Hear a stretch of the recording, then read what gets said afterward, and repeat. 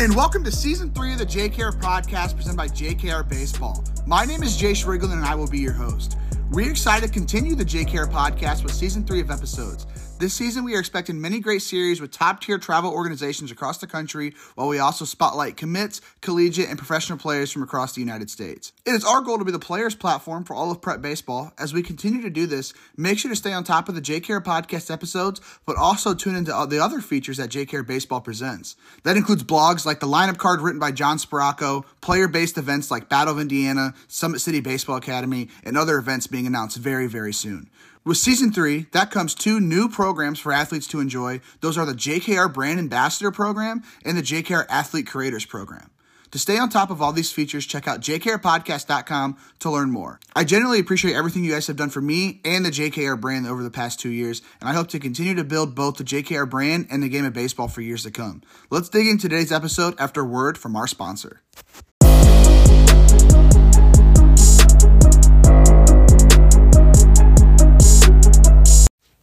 Today's episode sponsor is Mind Baseball, located in Dallas, Texas. Their bats are made from 100% European beech wood, which allows for more density, which then leads to more power. I mean, who doesn't want more power? We all know chicks dig the long ball. Multiple studies prove that beech outperforms maple, birch, and ash that you're probably used to swinging. Beech wood straight grains mean for less breaks, and Mind Baseball exceeds the MLB regulations in that category. Are you also frustrated with seeing the dried paint spots on your barrel? Mind Baseball uses a family secret technique that leaves a perfect finish every time. If you set their bat next to another brand, you will make sure that you see the difference. Lastly, they also use a built-in grip to reduce vibrations. It is the same technology that is used to reduce recoil in rifles. Make sure to check them out. Go find them on Instagram, TikTok, YouTube. On Instagram, their username is @mine, M-I-N-E, baseball. Check them out, but let's dig into today's episode.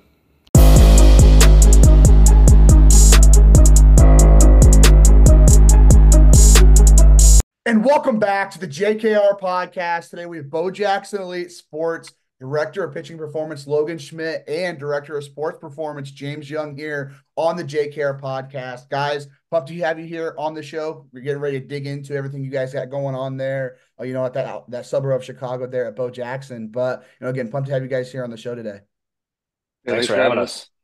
Awesome. So, kind of here to get it started. One question I always like to ask everybody, whether it's, trainers, whether it's players, scouts, whatever, same question to kind of get it started here. For those who don't know you guys, how would you introduce yourselves? Who exactly is Logan Schmitt? Who exactly is James Young? One of you guys can take that first and we kind of roll with that, but, kind of dig into it there a little bit. Sure. Yeah, go ahead. Go ahead, Logan. No, so yeah, my name's obviously Logan. Schmitt. I've been playing baseball a long time. I went to Miami, Ohio for 4 years. I was a reliever there for 4 years. Due to COVID, took a grad year, transferred over to St. Louis University. Got an opportunity to start, had a really good year.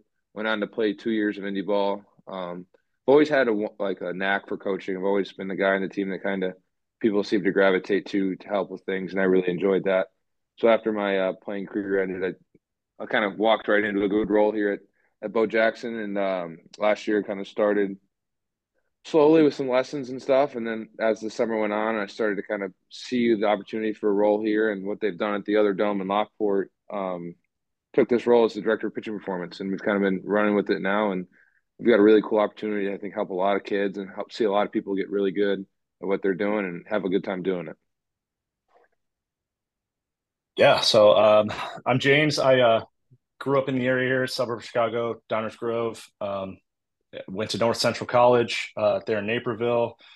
Studied, kinesiology, exercise science.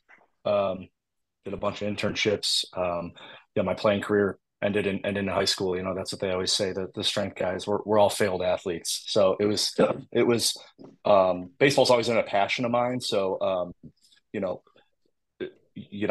obviously super grateful to be working in this population, this demographic, to stay a part of the game and help these guys improve and develop. So, so what we got going on, they brought me on in Bensonville, probably, was it 4 years ago now, before they opened the place, the facility, and have just been nothing but happy about what they helped me build there. And I think 4 years in, it really feels like we're hitting the ground running now. And yeah, it's been great. Yeah, for sure. And as I was kind of going through the Illinois baseball series, I'm not sure if you guys kind of ran into that and saw some of the stuff I was doing there. I mean, I was interviewing a lot of Chicago guys. They were always talking about, whether that was your guys' dome or the other Bo Jackson dome. Again, I'm an Indiana guy, so I don't know. I really, when they talk about the Bo Dome, I just kind of put them both together there. But when Yeah. Ryan kind of reached out and said you guys were interested, was really pumped to kind of get this started and kind of dig into everything you guys got going on there. But before we do dig into the Bo Jackson side with your guy, Logan, you training pitchers. James, you be there on the performance side as well. I do want to take us through your guys' baseball upbringings, maybe where the passion for baseball kind of came from. So I guess for this first couple of questions, we can kind of go Logan, then James, and then we'll kind of flip that order around there a little bit. But just kind of take us through, before training, before you guys were coaches, just kind of take us through that baseball upbringing and where that passion for baseball came from. Yeah, I mean, I've been playing baseball, God, for as long as I can remember. Probably started younger. I played every sport you could think of growing up. But then once I got to high school, I kind of started to realize that baseball might be the possibility for me to maybe go to college and play. And I didn't really know where it was going to go. I thought maybe I'll go play somewhere smaller, just play to have a good time, keep going. And then I started to kind of take it more seriously and started to see the benefits of doing that. And I started to fall in love with it more and more. And then I kind of realized how much more I enjoyed it kind of than the rest of the guys I'd playing with. I would be going to train when guys would be going to do something else, and I was kind of like, wow, this is kind of cool. I like how much I give to this and how much it gives me back. And then I started to really see the benefits of that. I was a late recruit, so I didn't really have a ton of offers until like my my junior year, my senior year. Got my opportunity to go to Miami. Didn't play a ton my freshman year, sophomore year, but it was cool to me to see how much I enjoyed the game, even when I wasn't getting maybe the results I wanted. And that was when I was hooked. It was line, hook, and sinker there at that point. And I couldn't imagine myself doing anything else after that. So grinded through that and then had a really good opportunity to play at both those schools. And just kept getting stronger and stronger. And then the opportunity to play pro ball was kind of eye opening to me too, to see how much kind of I've learned throughout the game and how much I think I could give back to the game. And obviously in my role now, I kind of get to do that as well. But it's been a never ending and never evolving kind of love for the game. And it's been really cool to see it now from the coaching side and the kids that I work with. It's cool to see that same kind of love and makes me feel good about where the game's going. Yeah, I mean, my baseball career, that it ended in high school, but I played other sports as well. But baseball's always one that, just growing up, huge Cubs fan.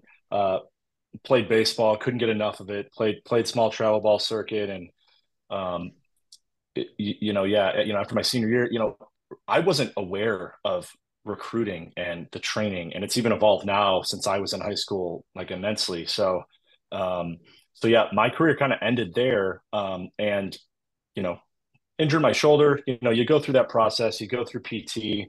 I started getting really interested in in movement and training and rehab and those kind of fields, and realize, hey, this might be a way that, like I said earlier, allows me to stay involved with the game. And that's kind of grown through my career, and now I'm around a bunch of guys that have that baseball experience, so it's really nice to have that contrast of, Logan leans on me for some of the training stuff, and I lean on him for some of the baseball side of things. And we're able to really work together. And he allows me to get in the heads of baseball players in a way I couldn't on my own. And so we really give each other tools to to help each other develop there. But you know, both of John, our CFO, Bob, our director of player development, all college guys.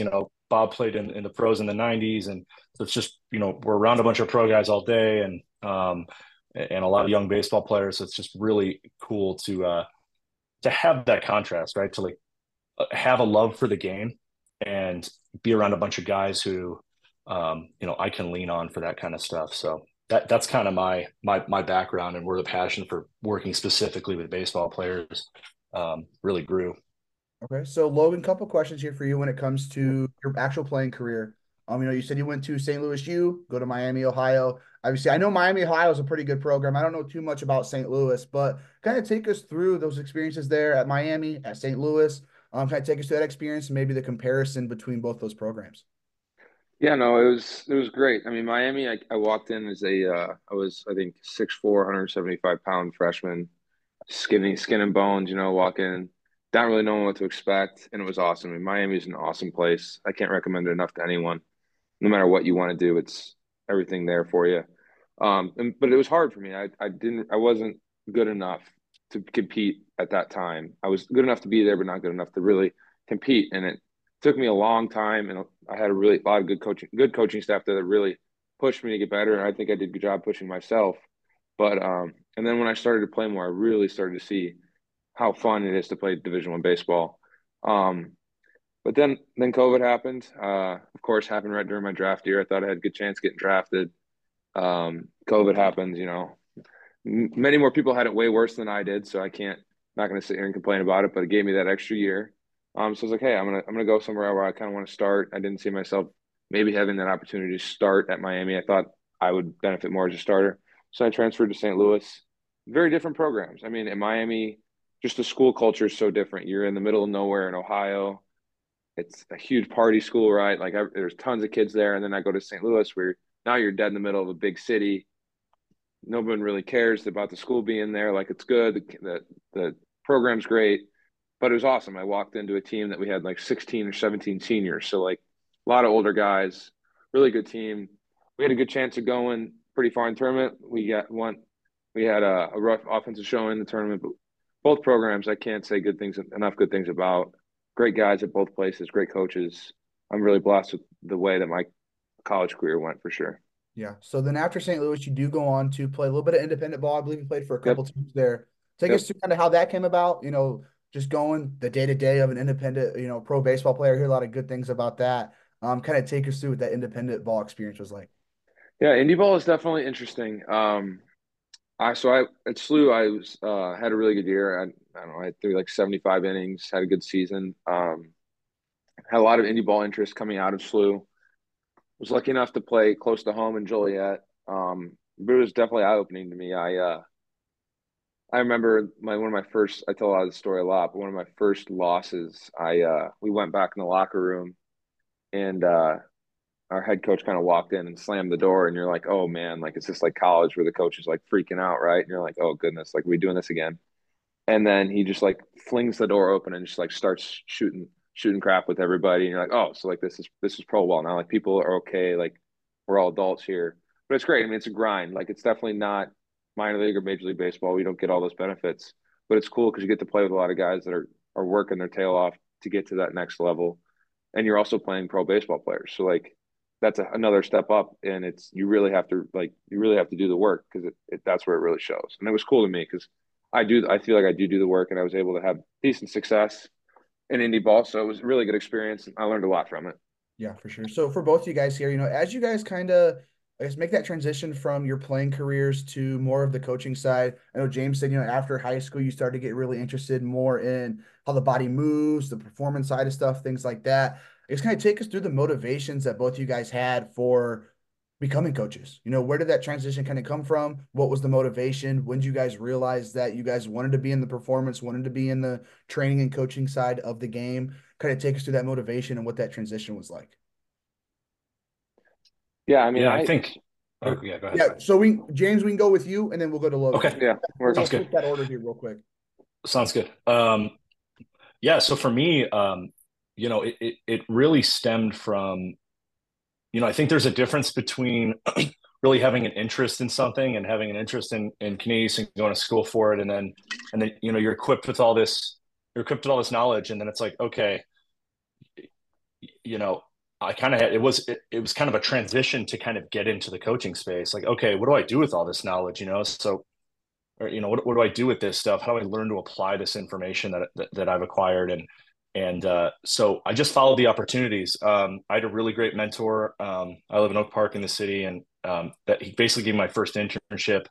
A great strength coach, Ross Oberlin, RC Training and Fitness in Oak Park, semi-private gym. he just gave me so many opportunities. He taught me how to sort of the art of coaching, right? It's great that you have all this information, but your job as a coach is to be a filter of that information and to get a desired result for your clients. So I started working with the adult population. That evolved into me building my own athlete program there, and basically, yeah, I just kind of learned as I went and leaned on mentors. And now on Instagram there's tons of ways to do that, and you just meet people in the industry, and you just get better at your craft. And so that's kind of where it got. That's where transition for me. It's like, I actually, was introduced to Bo Jackson's Elite Sports by an athlete that I had. It was like, hey, we're switching over to this travel team. Showed me the place. I was like, well, who's running the weight room? I was, talked to the guys. A couple of weeks later, I was interviewing and got the gig. And I was like, okay, well, here we go. Now I'm coming from training adults and having to, coach adults to coaching almost 100% athletes. And so really a lot of just following the opportunities and learning as you go, and learning from your mistakes, and being really honest with the things you built. And over the last 4 years, it's like some things have remained in our program, and other things I've evolved and moved away from. And that's kind of how the transition is for me. And I feel like we're like I said, we're finally in a good spot, but just always still learning how to better serve our athletes is that's an ongoing thing. So that's kind of how I transition into the coaching piece, turn that passion into a career. Yeah,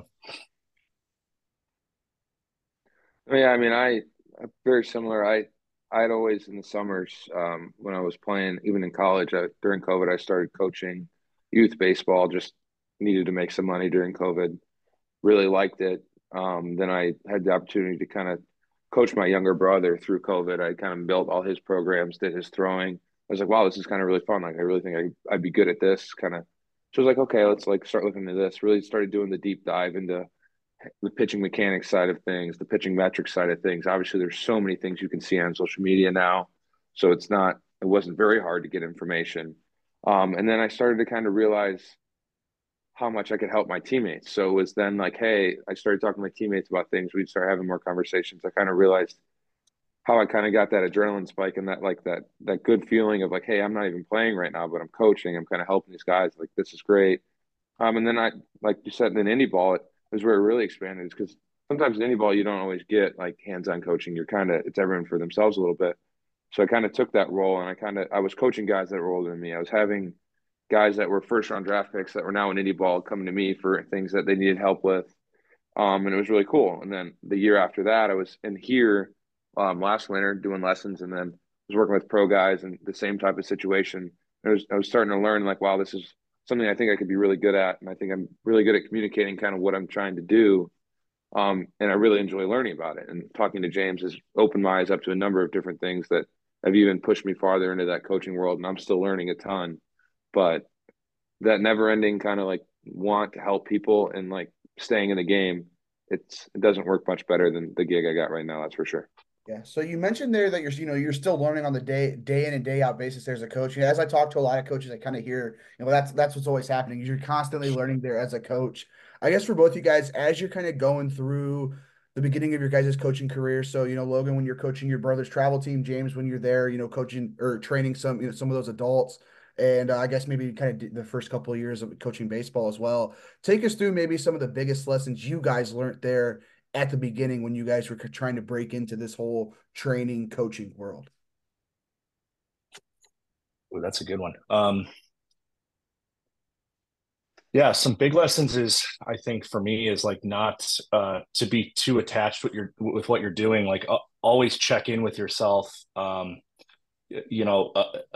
To make sure what you're doing in the training world. Like, I think the biggest thing is like, hey, what is my job here? It is to essentially help people achieve goals, for better or for worse, and consistently get results, or at least put people on a path that helps them get results. So as long as that's at the forefront of what you're doing, how you're doing that, there's so many different ways. So for me, it's just been like, hey, we're running a block of training. you know, is this the best way to go about this? And being really honest with yourself, right?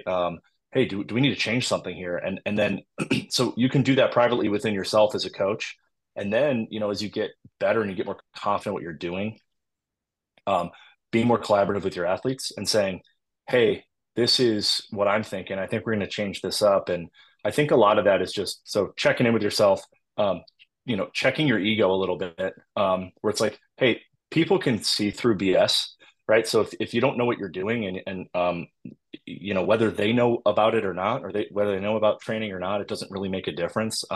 They can tell when they're being lied to, or, it's just kind of BS and you're trying to pull the wool over their eyes or whatever. So it's really just being honest with yourself over time. And that's how you create relationships, and that's how you're going to, have people open up to you, and that's going to help you be better as a coach if you're just introspective all the time. So that's been a huge one. Again, it probably fits under the continuing to learn, but really checking in and stopping this, the days can go really fast, right? Like we're in the middle of the off season. It feels like yesterday was September, and we're just kind of getting started. And it's like, hey, like just make sure that we're getting results and checking in with yourself. And it can be really hard to stop and do that in the middle of the busy schedule, and just check in. Hey, look where I've come. Look what's changed. Just being honest with yourself. That's been a huge thing for me. Learn how to be introspective. Yeah, I mean, I would say the two biggest things for me is like the first one is kind of being aware of the things I don't know. Like I know early on when I was coaching, you're kind of like just trying to, everyone has a question, you're trying to always give them the answer, always trying to, oh, I know this, I've done this works, this doesn't work. And it's like kind of opening your eyes to like, hey, there's a lot, like James said, there's a lot of ways to do things, and not to be so stuck on, hey, I've always done it this way, so we're going to keep doing it that way. That's the thing I see a lot, especially in baseball. I think you see that, hey, we've always done it this way. That's worked in the past, so we're going to keep doing it. Even if there are things that say, hey, maybe there's better ways to do this. I've definitely learned a lot from James on like, hey, let's take a step back. Let's reevaluate what we're doing. Does this look like the best way to go ahead? Or are we collaborating well? Are the athletes feeling good? And it's like, and to go with that, I think it's also important to understand that you got to talk to an athlete at the athlete's level. Like I kind of get into the habit sometimes of like, hey, you got to do this, or you got to feel this way, or you got to need to make this small move as you go down the mound, X, Y, Z. And then you look at the athlete and they're looking at you like you got one eye. And you're like, well, okay, I just wasted 10 minutes of my time.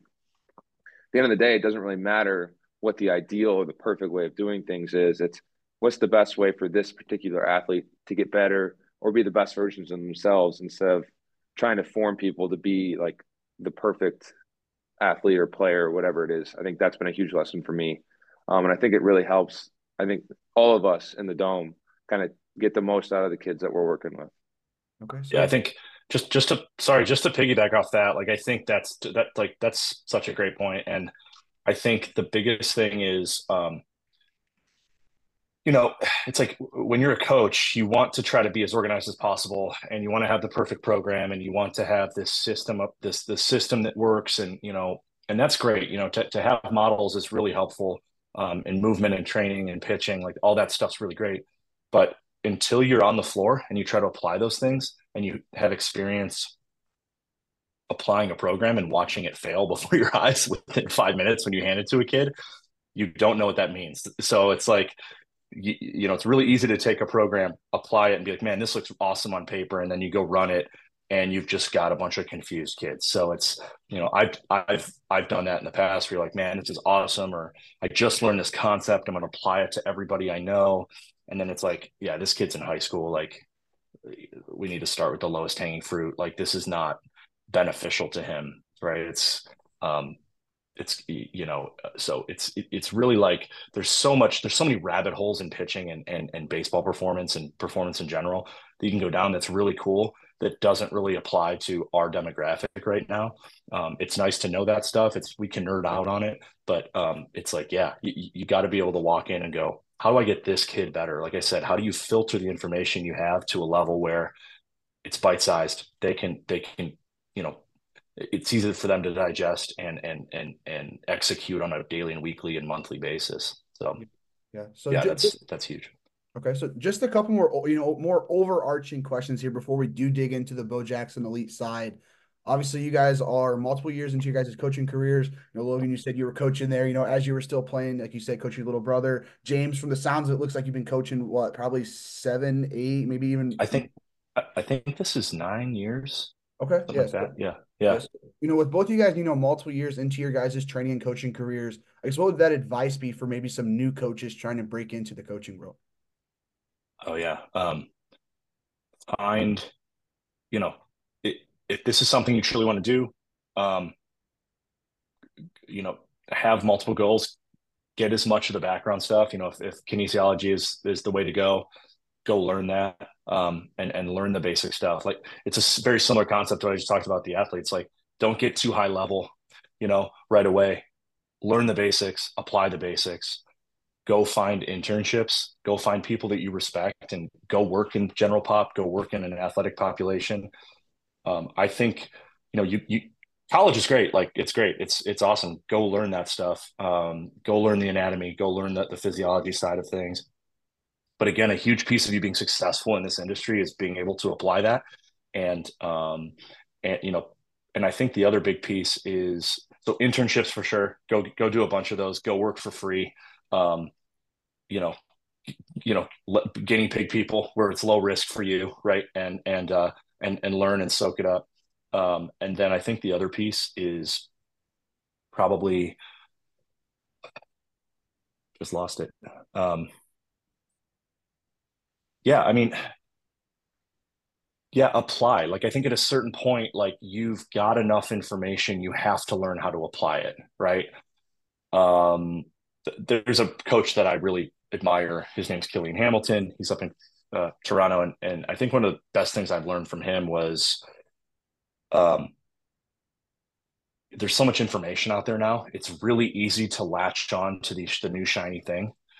And there's more information on the internet than you even have questions about, right? So it's like you'll learn a piece of information, go, man, I didn't even think about that. I got to go learn about that now. It's like, man, you've got information, go apply it. You'd be surprised how many people you can help with the knowledge you have. Go learn how to do that. And as soon as you find your niche, then you can start to get into that stuff, and thrive on that. But yeah, 100%. I would say those are kind of the main things for me. Go get an internship and don't wait around. Just start applying.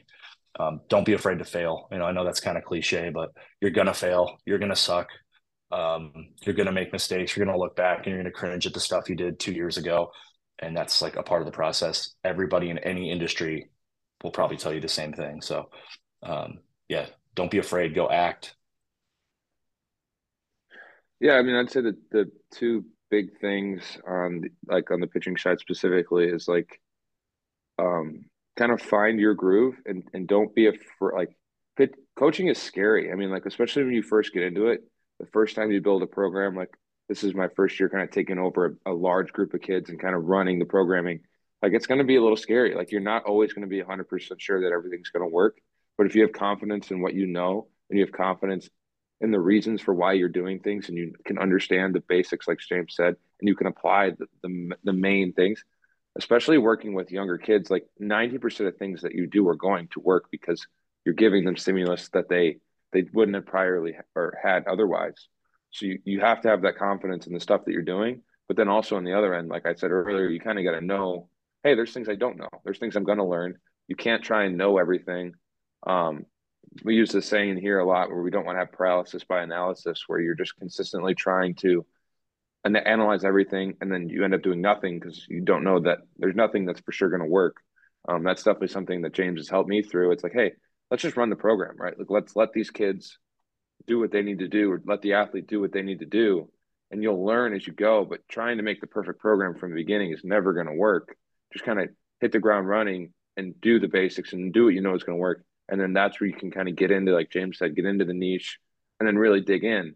But if you never get started, you're never going to do those things, and you're never going to get out of that little hamster wheel. Okay, so as you guys look, and again, this will be the last overarching question before we do dig into, Bo Jackson, dig into the grit of what your guys' day to day looks like. As you guys look back on, Logan, the last 4 years of you kind of coaching, James, the last 8 or 9 years that you've been coaching, Kind of take us through maybe some of those best memories that come to mind when you think of just, this again, the day to day, the grit you guys are going through. Kind of take us through maybe some of those memories that come to mind when you think about these past so many years of you guys in this world. For me, I mean, it's what everybody says. I mean, it's like, yeah, we're lucky to be around some really talented players, from high school age to professional athletes, and those moments are really cool, right? Like every strength coach when they come up is like, man, I wish I could work with athletes, and then I remember getting my first pro guy and working with him and just being like, all right, well, this is what it's like. It's kind of this is Monday, right? And you got to, there's things involved with that, but I think some of my favorite moments of coaching have been with my, adult clients that something clicks for them, right? Like something clicks, or I'll never forget, I think it was last year, it's just a couple memories like this, but I had a young girl, she's like 12, soccer player, and really quiet coming in. She's a goalie, like didn't say much to us and was um, still very much, getting used to the training environment and all of us as well. And, what it means to train. And, she was running some sort of time sprint we had her run, and we try to make a touch point with all our athletes every session. So I'm like, hey, how did your sprints go today? And it's just like the biggest smile on her face. Like she got better, right? Like she improved. And it was just like, that stuff is like the intangible stuff that you're like, man, like those are kind of those things when you're grinding, like you'll drive to work someday and be like, man, I'm the worst coach ever. Like that session sucked. I should have done this differently. But those are the days and the moments when, a kid, you've asked them a question, you've engaged with them, they've gotten better, and you're like, okay, cool. Like everything's good. Like that's really gratifying, right? It's just seeing taking someone who's unfamiliar with training and making it a place where it's like, oh man, I want to come do this. Those have been the biggest moments for me. Probably not the craziest answer. Like, yeah, I mean, we get some freaks in there, like Ryan Sloan. It's like you throw anything at that kid, and he's just like a physiological anomaly. He just is on the top of all our leaderboards. He's just a freak, he just handles it. And that stuff's fun to watch. But in terms of just being a coach, like at the baseline level, it's like that's what it's about. Yeah, I mean, I got two big ones that stick out. I mean, like I said, coaching my brother was really cool. Like, kind of taking him and getting him through that, and then grinding through that COVID summer. I mean, throwing at the local park, lifting in our basement, right? And then all of a sudden, I turn around and he'd like throw 90, 91 as a junior in high school. He's committed to University of Illinois. Like, that was awesome for me. Like seeing like, hey, like having such a big part, and obviously it's your brother, so you really want to see him succeed, but kind of being able to be that hands on was awesome. And then I think the biggest one lately that was really cool for me is coming into Bo Jackson, only like really only starting running the programming this year, like seeing the culture that we've kind of been able to build. Like obviously it was with the holidays the last few weeks, and we've got videos of guys like sending us videos of them throwing on vacation. Like it's so cool to me to see that we've built a culture where guys want to get better. Everyone in the gym knows what the expectations are. I'm seeing guys like come up to me like, "Hey, coach, when do I get on the mound? Like, I can't wait to throw." Like, it's awesome to me to see like to know I'm severely benefiting like the next generation is a really cool moment, and I think it's something we'll continue to build on. But it's really cool to see that gratification both for me and all of my athletes. Okay. So Yeah. as we kind of, Sorry, what? sorry, James, go ahead. Sorry, I just had like one more thing that I thought of. One of the cooler things too has been some of our college athletes getting to college and getting in their weight room and and feeling prepared. Oh man, we do some of the sprint stuff here. I felt really prepared. We did this conditioning test, and I felt really prepared. And I know these movements, and it's very similar. And so like again, just another gratification thing where it's like, hey, like yes, we look at the objective performance measurements, but it's like, hey man, I want you to walk into the next level and not walk into your weight room and be like, man, I don't know what any of this is. You want to be there. It's nice that our athletes are being sent off and getting to their, college training programs and going, man, I feel like I can kind of hit the ground running a little bit. That was another one stuck out as I was listening to Logan talk. Okay. So as we kind of make that move to more of the Bo Jackson Elite stuff, let's kind of go ahead. Let's flip that order, go from Logan to James here for the next couple questions. Just kind of take us through the connection you guys had there, or how you guys got connected with Bo Jackson Elite. Obviously, both your guys' coaching careers kind of started elsewhere. You guys went there to Bo Jackson. Take us through where that connection kind of came from. Yeah, for me, it was actually one of my indie ball teammates. So we were sitting around, and I was like, "Hey, like I don't know." It was my first real off season because I would just went from directly from college to indie ball. I was like, "Hey, like, what do you guys do for this like off season?" And one of my teammates was local. It's like, "Hey, I work out at the Bow Dome in Bensonville," and I was like, "Oh, like I didn't even know that was up there. Like what's that look like?" And then he put me in touch with one of the guys that runs the travel organization here. He's like, "Hey, I got a guy that wants to come train," and then I got in touch with James. And then from there, I started doing all the gritty stuff I did. I was doing some lessons here. I was running the programming, like the basic youth stuff we do at the Dome. It was really just like starting at zero. Like they needed a guy. I was a body. I needed somewhere to train. I was able to do both at the same place. And I just kind of slowly started to build relationships and kind of put myself in a position where I could kind of create a better role for myself, which and I've been very lucky to have that opportunity. But yeah, I mean, honestly, it was if it weren't for my teammate, I probably wouldn't be here talking to you right now. Yeah, for me, I was like I said, it was at my old gym. Head coach there, doing my thing there, and one of my athletes was switching over to the Sparks program.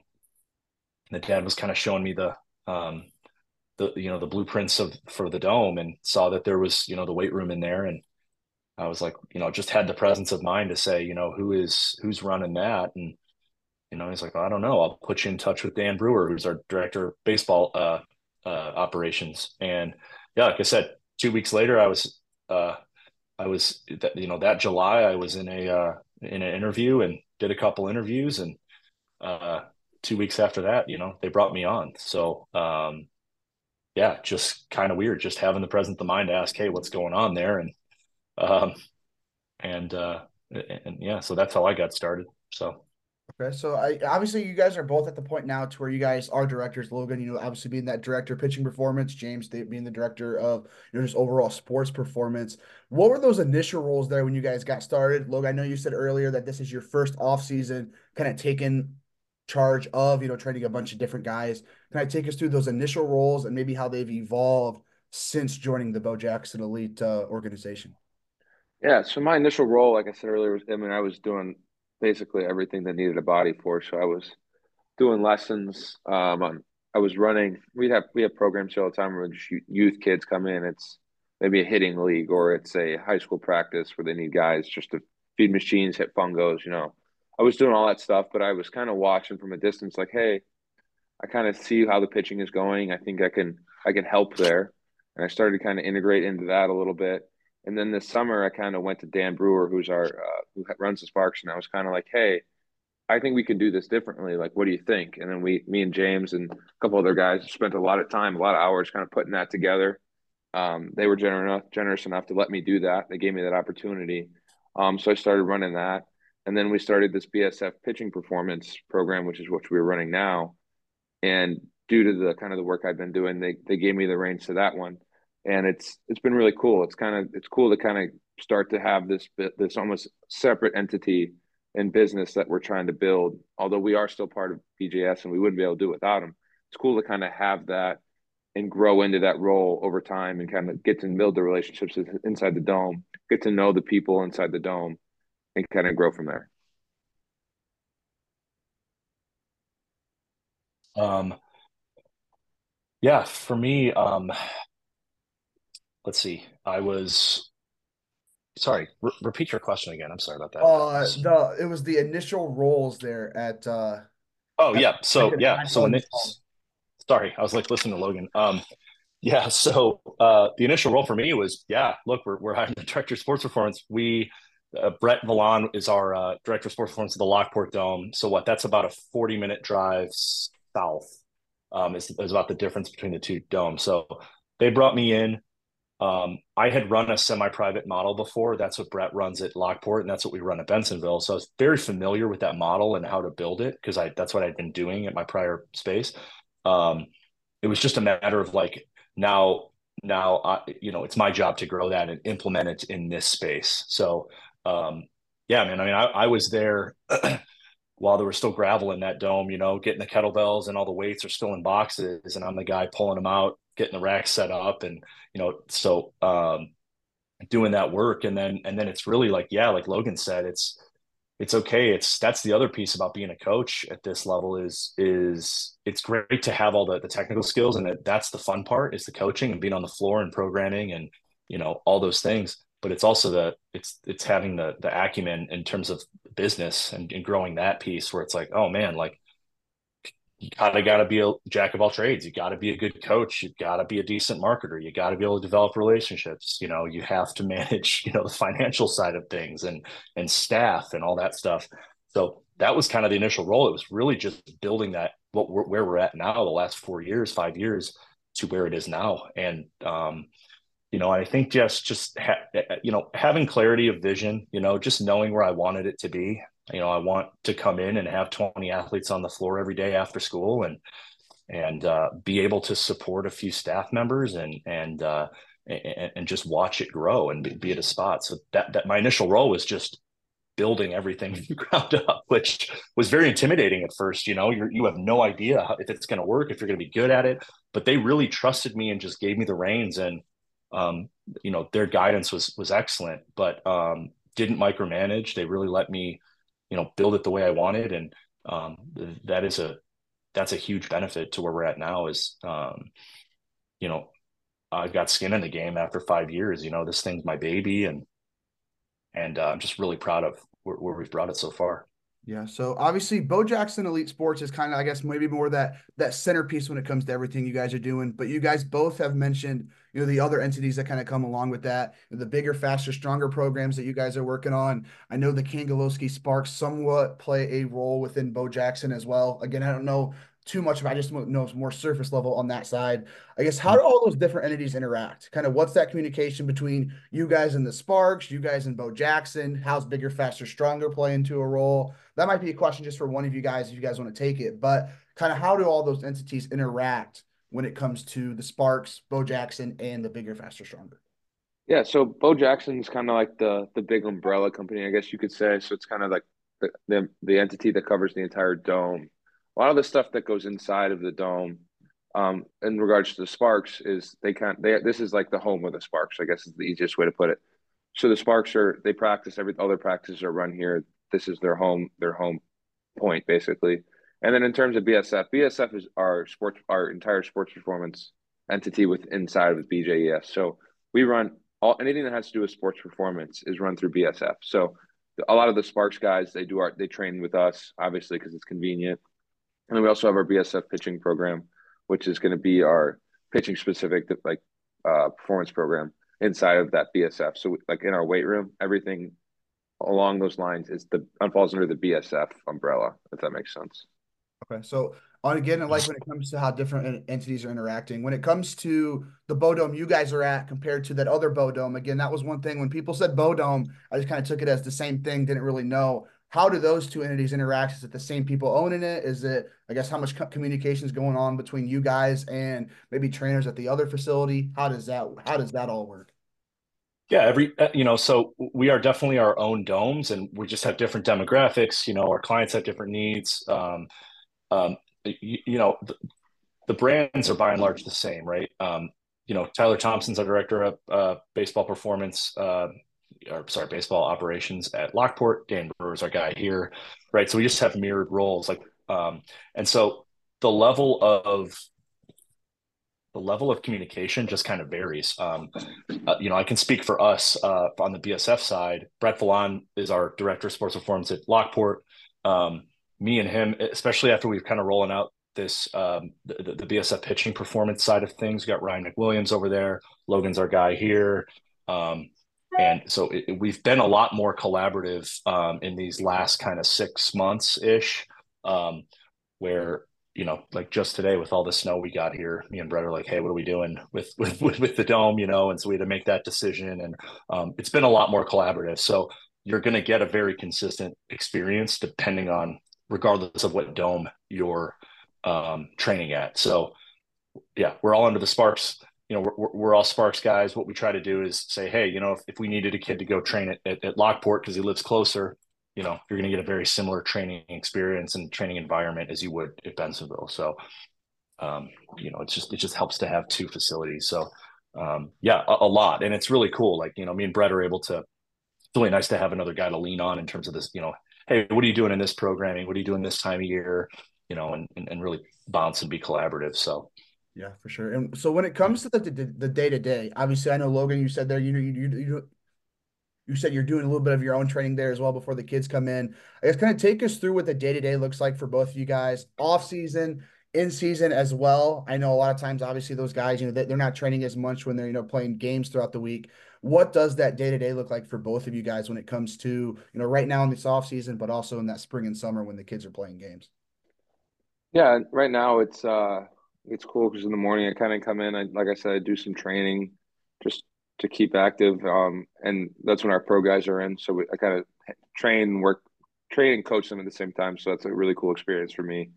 We do that, and then once 2 o'clock rolls around, it's a free for all in the gym. It's kids start showing up whenever they can, and it's just coach mode. It's running the pitching stuff. It's helping out in the weight room, but mostly it's just helping guys when they don't know a drill. I like to be hands on but hands off at the same time. So I like to have guys, hey, this is how we do this. This is why we do this. This is what we're trying to do. But then I'm also not going to hold your hand and make you do it because I'm a true believer that if you can't help coach yourself, you're never really going to make it very far. Especially in the game of baseball and with just how it works. So that's kind of my day to day. yeah, very similar. In the morning, I've got a little guy, so I get my kid to school. Um, whether I need to answer emails, set up consultations for new athletes, um, adjust programming, um, things like that. I'll get in, probably a little after Logan, um, hit meetings if we need to, touch base about the week, about the day with Logan and Coach Adams, our head coach, in the weight room there. And, whether we're testing that week, getting metrics for guys, um, hey, we got new athletes starting up today. Let's get there. Um, yeah, it really depends. And then, yeah, it's basically coaching from, in the off season, we're, 2 to 8. So, we got guys coming in right after school. They'll come in, they'll get their if they're pitching guys, they come in, they get their throwing stuff, they get their drill work done first, then they get in the weight room. They're sprinting, throwing med balls, getting their plyometric stuff done first, getting to their strength stuff, whatever that is for the day, and getting in and out of there. So yeah, that's kind of the semi-private model. Guys come in, they've got their programs on their phone, and they're getting after it, and we're just kind of monitoring guys and coaching them up. So. Okay, so let's kind of go ahead. Let's flip this order around one more time before we do dig into a couple individual questions for both of you guys here. So Logan, so let's go from James to Logan. But Logan, earlier you mentioned about that company, that culture that you guys have going on there. It's Christmas break. People are sending you videos. People are wanting to get on the mound. As when I talk to coaches, they love seeing that type of stuff, and I'm sure that that's a great feeling there. Kind of take us through the culture there you guys have at the BFF. BSF is how I say it?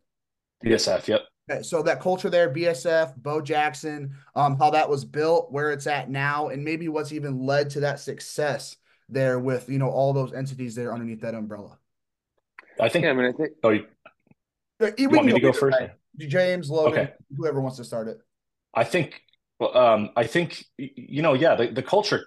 First of all, the brand. I mean, obviously, yeah, you got a name like Bo Jackson on your front door. I think that says a lot, right? I mean, we're arguably talking about the greatest athlete of all time, and Bo is not a guy that, he didn't just put his name up there. He was involved with kind of the culture and how the business runs, and that permeates through all the facets of the business. And certainly the coaches and the pieces in play that are in leading those facets have their own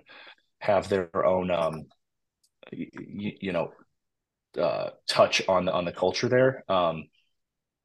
Dan Brewer's awesome. Anytime you walk in there, we got high school practice, you can be sure to hear Dan,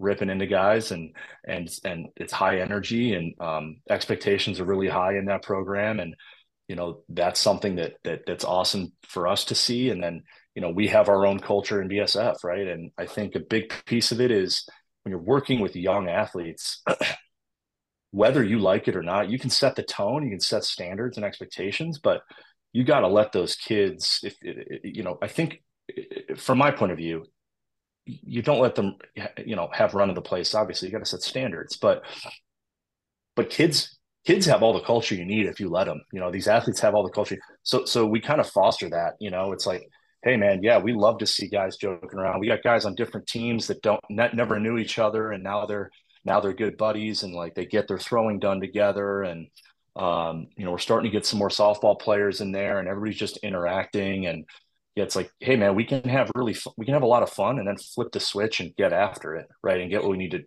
to get done. And we're just managing that culture, man, in the weight room, from my perspective, and I love it, man. I think that's also my favorite part of this job is the relationships you build, and those things are strong, man. I mean, you got those relationships are strong between the families and the coaches and the athletes.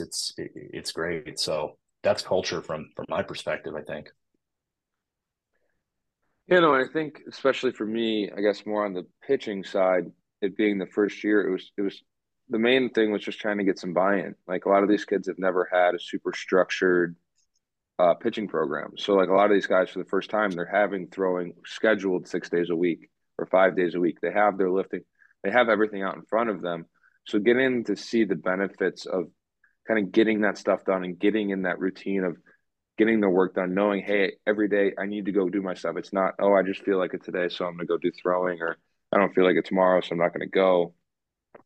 And I think, like James said, the kids want to get better. So now when we put the opportunity in front of them and show them what to do, and now it's like, hey, now you just got to go do it.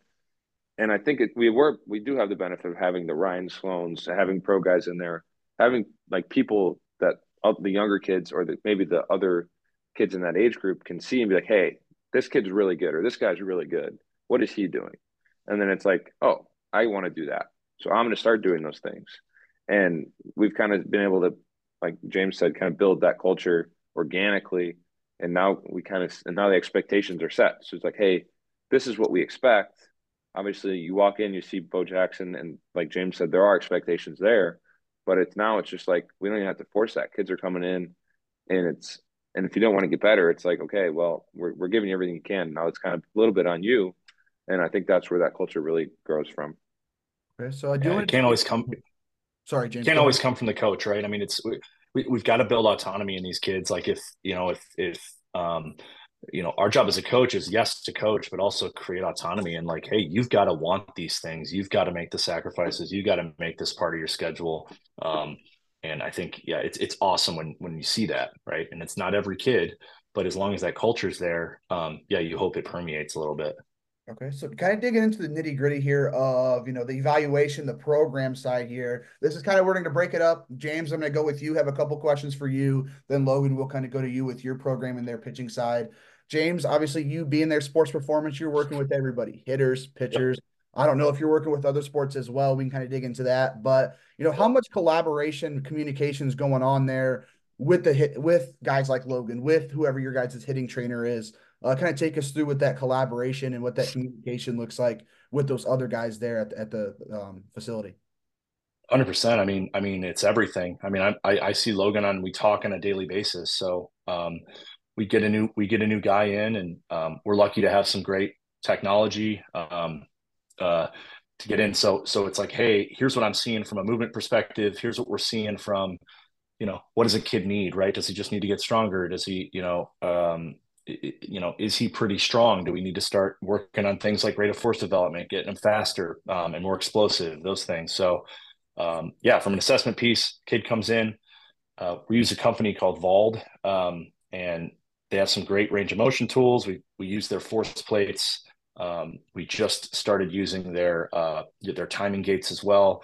And these are great pieces of technology that give us a ton of insight and ability to individualize a little bit and really get into the nitty gritty of what a kid needs. So we'll come in, we'll do range of motion, shoulder, hip, trunk rotation, cervical rotation, some things like that.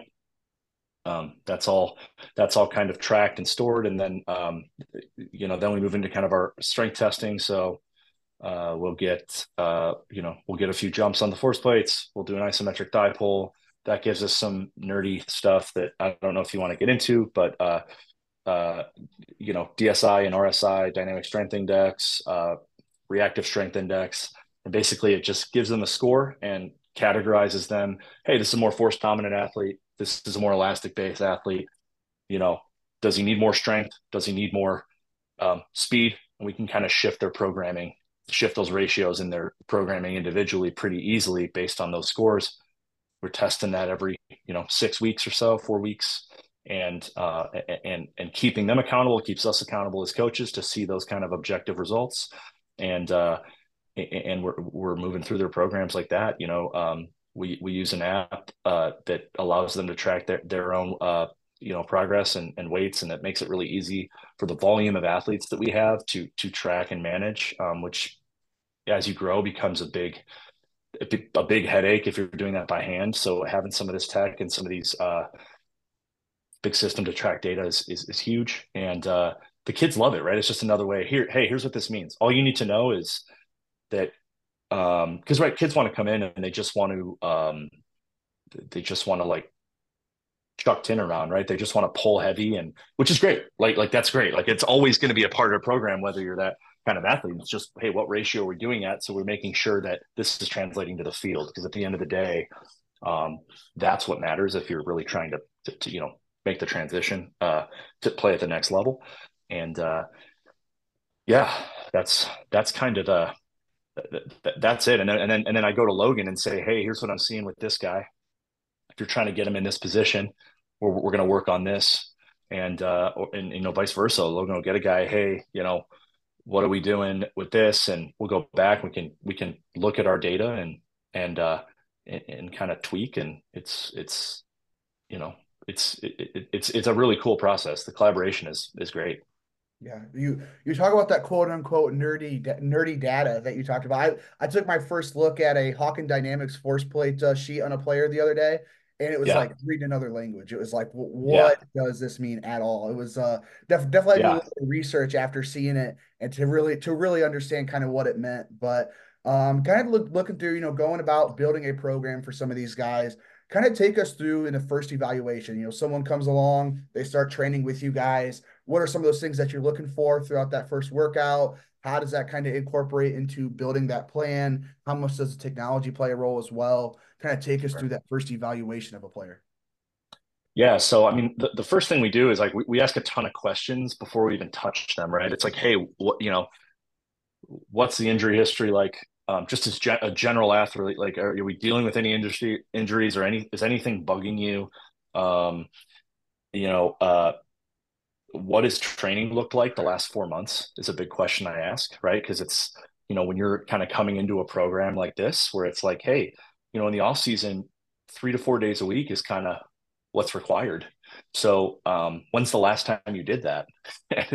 And sometimes it's like, yeah, I do that all the time, or I just go to the FFC and, go on YouTube and copy Chris Bumstead's workouts and try to become a big meathead.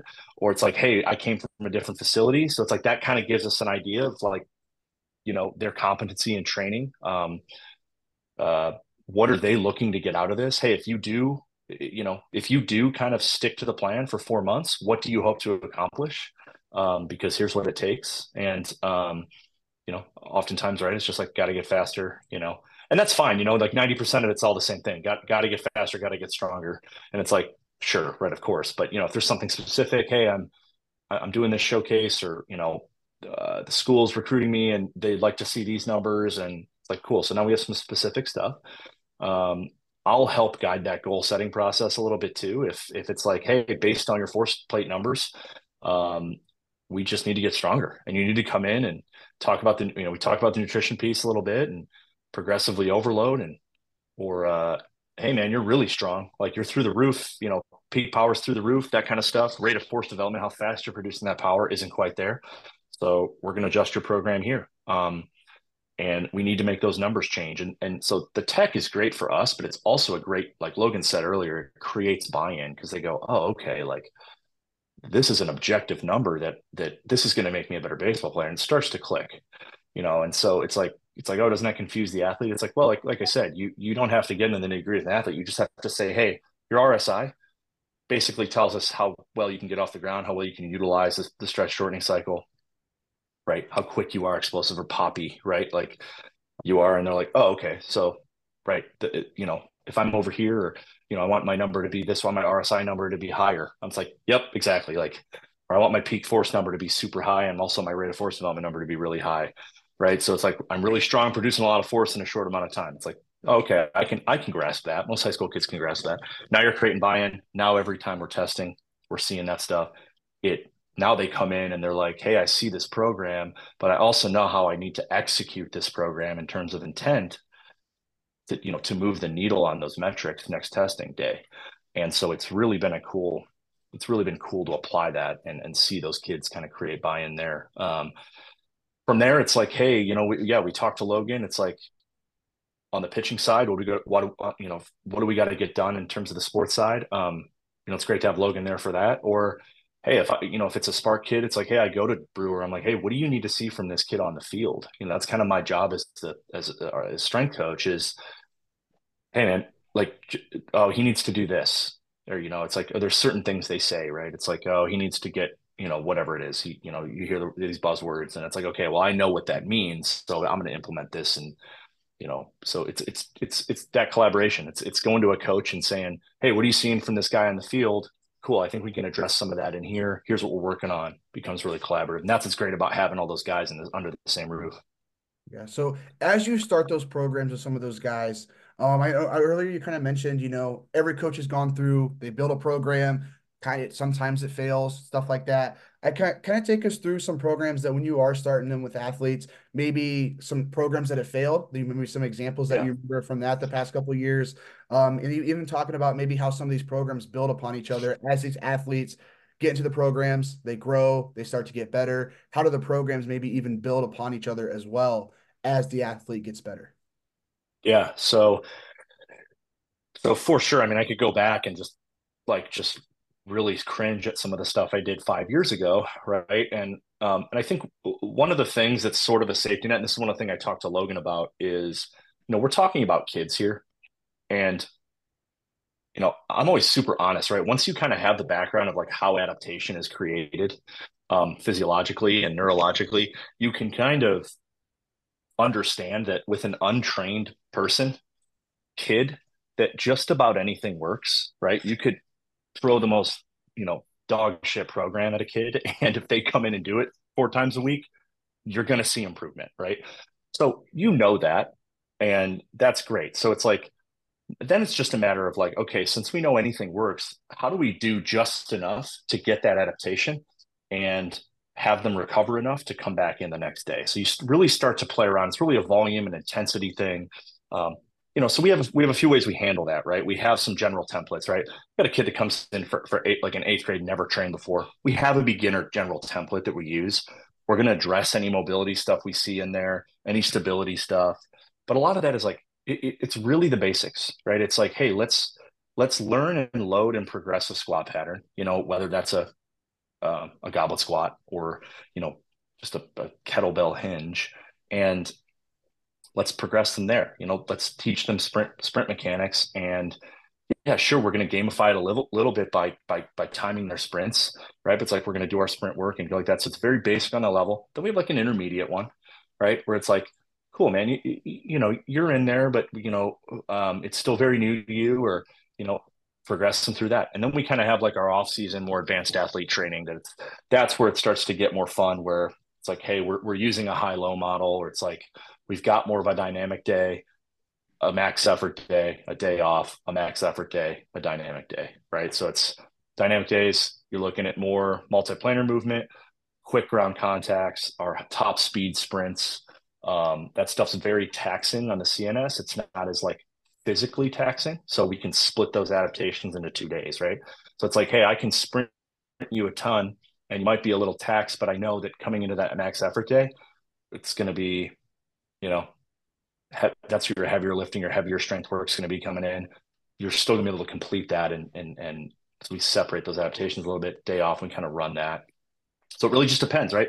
It's all about taking them from an assessment, understanding where the athlete is at and placing them in that category. And that's the thing as a coach. It's just like, hey, we're going to try this, right? Because sometimes we put a kid in a beginner thing, or we put him in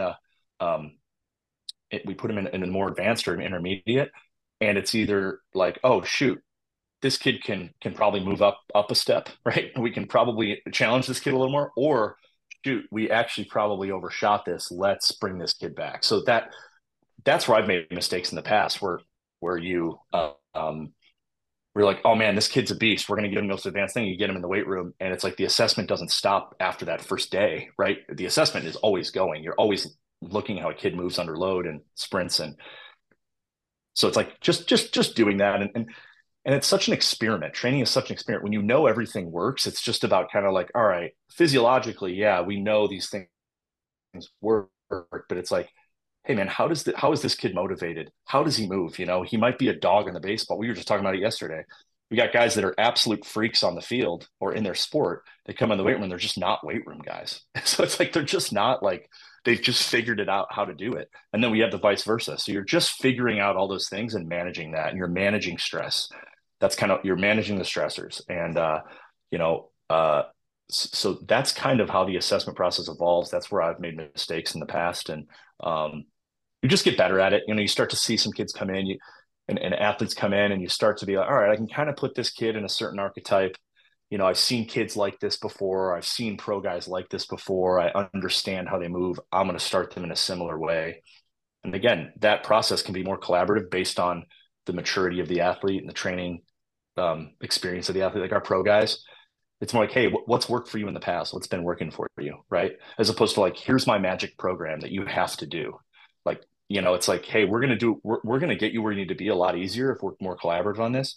With a youth kid, they don't have that experience, so it's like, hey, we're just gonna start here, and we're gonna build you up, and you're gonna see those things, and you're gonna see those metrics improve every 4 months. So that's kind of like that's a 10,000 foot view on Okay. kind of how I look at athletes stuff. And yeah, there's a lot of rabbit holes to go down, but Okay, so as you kind of touch on like the difference of the programs when it comes to the maturity of the athlete, I want to talk about the difference of the programs when it comes to in season compared to the off season. Obviously, I know as we talked about before we started recording, this time of the year is probably when it's just, absolutely crazy for you guys there at the facility. What are those yep. how do those programs differ when it comes in season, off season? And again, I want to kind of get your take on the importance of training in season as well, because I know some athletes kind of shut it down training wise when it comes to when they're playing a bunch of games. So kind of take us through the Yeah, difference in season and off season. for sure. And I think overall, right, I think in the past, that has been the answer to that is it's a very polarized thing, right? It's like, oh man, you get after it in the off season and you just do this. But it's like, now you're looking at how travel sports, not just baseball, softball, soccer, there's no such thing as an off season. Like these kids are playing showcases in the winter, and it's like, so again, I wish it was as simple as these high school kids are playing more games and probably have a higher workload than some of our pro guys. We're like, pro guys actually come back and they have 3 to 4 months off of baseball, where these kids are like, well, I'm still trying to push it. So it's like, yes, as an ideal world, it's like, man, I wish you could just not do this, but that's not happening. So that changes my approach on how we're managing these guys. It's like, all right, so here's how we're doing it, right? All season's pretty straightforward, right? It's like, all right, you're going to go do this showcase. So in December, you can play baseball for 2 months and we're still ramping you up or whatever. There's only so much of that you can control. So, so what we do is, in the off season in general, speaking more general terms, in the off season, athlete comes in, getting them through their assessment process, getting some baseline metrics. Early on, it's like, cool. What are the early off season goals, right? Let's maybe put some more size back on that we've lost during the season. Let's build up tissue tolerance for things like sprinting, plyometric work, more intense work. Build up those strength numbers early off season. Kind of check those boxes, right? Really lay the foundation for the more intense blocks of training later in the off season. then we kind of so we kind of, I guess it's called conjugate, where it's like, hey, if it's important, we're going to train it all year long, right? So it's like it's just the ratios of those things that we're training matter more. So in the early off season, we can be a little more sore, right? Because we have to go play a game tomorrow, so we can push the intensity a little bit. We can we can deal with having longer recovery periods, things like that. And then as we move through, it's it's really high intense, right? Like get really high intense, give yourself a day off, really high intense, and we kind of move through those power blocks, things like that, because we have more time to recover. As we sort of transition into the season, it's we go to a high low model. So basically, because all these kids' schedules are unreal. So first of all, it's like, hey, you absolutely need to be training in season. But the things that change, the intensity can still stay high, but the volume changes, right? Because it's like no longer the goal to, you can absolutely get better in the in season, but it's like we still need you to be ready to go play games. So we say two times a week. If you can get in, find a way to get it done. We make sure we truncate those programs where it's like, hey man, you can get in here and get your stuff done in 45 minutes and get out of here, right? Because we understand, you got practice, you're coming in late, you're tired, you got homework, and then the Midwest, it's like, you don't actually play any games until May, and then you got 10 games a week because you're still waiting for the weather to clear up, and so it is difficult. But we try to instill those things in them in the off season. And as guys train with us, like, hey, it is important. So high low, right? You got a kid to come in, everybody's got different schedules. So, hey, coach, I don't have to play until I have a day off tomorrow. Cool. Well, we're going to do a high day because we need you to get to get a training stimulus. You have a day off tomorrow. You might have to practice. So, what we do is we cut off we cut off intensity, or we use our bar speed. We use velocity based training in season, where it's like bar speed kind of lets you manage intensity, right? So the slower the bar is moving, probably the heavier the weight is, right? So we'll give them like zones to operate in.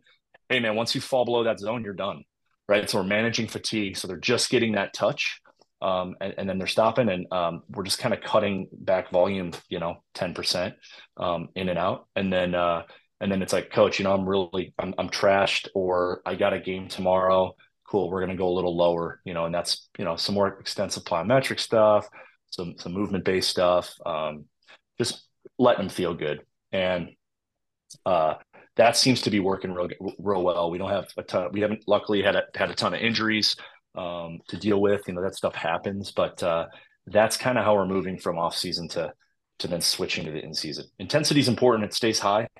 It's basically just like how much based on their schedule, based on their playing schedule, things like that. Okay, so I got one last question before we get Logan back here on the podcast. Mm-hmm. So again, as we're kind of talking about differences here, is there a big difference when it comes to training pitchers and hitters in the weight room? Like, is there a big difference there? Obviously, a lot of the movements are the same, but for Mm-hmm. you, what's kind of the difference there training pitchers and hitters? I think, I think you look at stuff like, so first of all, it's like we look at our demographic, right? And it's like by and large, in our demographic with our high school guys, it's like, it's great. It's great to think about those guys and separate their training based on pitching stuff and, whether they're a pitcher or a hitter. But the reality is, it's like all these guys need general qualities, right? Because they just don't have the training background yet. So it's like a guy needs to get fast, we're going to get a guy fast. There's not really a difference there between, pitchers and hitters. Rotational power, the idea of that adaptation, it's a general adaptation for me. We're going to develop that sort of the same way. Sure, we'll use some different med ball variations, and we'll train, hitting's a little bit more strength based. So we'll kind of, we'll use a little bit heavier med balls, for those guys, and the types of throws we're using are going to be different than a pitcher who's relying on more, their elastic strength or their ability to, uh, get long and then contract really quickly. And we'll use lighter med balls for those guys, but it's like we're kind of building strength the same way. It's like there's not like both guys need unilateral strength, one leg strength. They both just need to get lower body power, upper body power. So by and large, yes. I think what's really interesting now that we have Logan and we got the pitching side of things, is hey, I'm seeing this on the mound with him. is there something we can do? With Ryan, a big thing this offseason for him was just learning to get a little more stable on that like lead leg, that block leg. So it's like, oh yeah, absolutely. Like there's ways we can train that, right? It's like, hey, here's what I want you to, here's how we're going to warm up. Here's how we're going to use some isometrics to make you feel comfortable on that leg, coordination, balance, that kind of stuff. So absolutely having that input from the coach, and I'm worked so closely with Logan, it's really easy to get that on a guy because we're right next to him. Hey, I'm seeing this, come watch this. Oh yeah, okay, let's try this. And vice versa. Hey, we're going to switch his med ball stuff to this because I'm having this problem. Awesome. So yeah, from that way for sure. And a lot of that stems from the assessments too, right? We'll see stuff that's just glaring. You don't internally rotate very well, you don't externally rotate very well. Is this something we can improve? Is this just a bias that you have and we have to teach you how to lean into that bias and use that, because that's your movement signature and it's individual to you. I think a lot of times these guys see, oh man, I got to do this drill because I got to throw like this. And it's like, yeah, there's general things. I think Logan will attest to this. There's general things you want to see on the sports side. There's general things I want to see from the general movement side. But it's also so dependent on the anatomy of an athlete, right? Their preferences doesn't automatically make it wrong, because sometimes, those things are what make you good. And it might look a little weird from the next guy, but to think everybody's going to move the same and have the same levels of performance is silly. You got to really look at a kid and understand that there's variability there. All right, so making that switch from the performance side there to pitching, obviously Logan kind of dig into kind of the thing that going to dig into everything we kind of talked about there with James. Can I want to go through the first evaluation again? When you're watching a guy get on the mound for the first time, go through a workout, when you're getting ready to build a program for a pitcher, take us through what you're looking for throughout a first evaluation. Yeah, I mean, our evaluations, that's the best part about being so close, tight with James, obviously, is our evaluations are pretty similar. And the use of the technology allows us to kind of get an idea of what he might struggle with, honestly, even before he steps on the mound. So then what I'll do is I'll take those numbers, look at those. I mean, and then obviously we'll have them throw if they're ready. And when they get on the mound, I'm just looking for basic tendencies, really. It's, hey, are you a guy that thinks that what are you trying to do in your first move when you lift? Are you trying to gain some momentum? Are you guys going to stay pretty static and you're more of a drift and drop guy? Or what is your arm path doing? Are there any injury factors that I see? Like, hey, who I really don't like that could be a serious injury. Really, in my mind, I'm trying to create, here are three things, the main things that we need to fix. And if I can give a kid, hey, this is one, this is two, this is three. If we can fix those things, 99% of the time, that kid's going to get a lot better. And then once we get the kids like Ryan Sloan, obviously, who there probably isn't three things it needs to fix. That's like James said, where it is. Okay, let's get really into the lead leg block. Let's make sure that we're nailing that and then let the rest of our stuff work. For me, it's just trying to figure out what they do, how they move, and then what are the two or three main things that we can fix to really allow them to see the most growth in an efficient amount of time. Okay. So as you're evaluating a player, kind of take us through your process when it comes to building a program for a pitcher. Whether that's his workouts before he gets on the mound, flat ground work. Again, I'm not big into the I don't know, have too much background performance side, but I do like kind of, taking through like the step-by-step of building a program. Kind of take us through your process when it comes to building that program for a pitcher. Yeah, so I mean, the first thing obviously is like James said, he asked a lot of questions like, hey, what's your history? Have you had any injuries? What have you trained before? And then when you look at the program, it's like, okay, we know, for instance, this kid isn't very good at hinging into his hips, and then he doesn't rotate very well. So like down the line, that's going to create a lot of issues. But I know if we don't address the main issues, we don't keep the main thing, it's going to be a problem. So in the program, it's going to be, you're going to have more focus on those issues. It's not saying that you're not going to touch on, hey, coach, I don't feel like I can throw a breaking ball very efficiently. So you're not going to throw breaking balls and work on that stuff. But hey, you're not rotating right. So you're never going to be able to efficiently move forward and spin the ball correctly because of this problem. So this is what we need to fix first. So our program is very similar, like James, is broken into the days. So like day one, you'll have a focus where like, we're going to work on the hinge. We're going to get you comfortable with shifting your hips back, shifting your center of gravity forward, like moving forward as we load, things like that. And then we'll move into like a rotation day, and then we have a front leg day, and we kind of filter through those main buckets. And the drills will obviously change. How we coach it will obviously change. But the program itself is like, hey, what are the, like I said earlier, what are the three main issues? And let's get you moving right and work on that all off season. So now that we get to where we are now, when we get on the mound, it's like, hey, now we can get into the pitch design. Now we can get into the, hey, let's do this with this slider grip, or let's do this with our slider feel, or this with our fastball feel, because the rest of the stuff that we've been working on for the last 4 months is hammered home. And it gets to the point for me, it's like, hey, you did this, this is the fix it. Now we can move on to something else instead of, hey, our goal for this bullpen was to figure out the slider, but we're not rotating right. So now we just wasted 25 pitches trying to get back to how to rotate, and we didn't accomplish the goal of the day.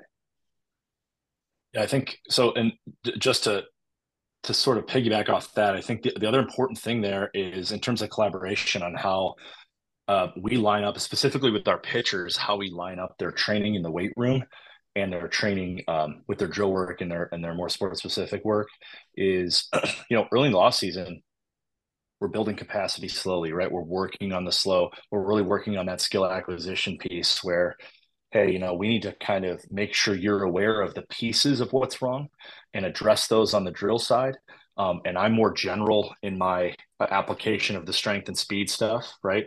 And then so that as we, now we're just getting to the point now where guys are doing pull downs, they're getting off the mound a little bit, and they're excited to do that. But we also feel good from an injury standpoint that, hey, we've exposed them to enough stimulus in the right ways over time that, hey, we feel pretty confident, like, hey man, stop thinking now and get on the mound and execute those things right now, because now the skill's autonomous. So and again, so it's that skill building piece on both ends.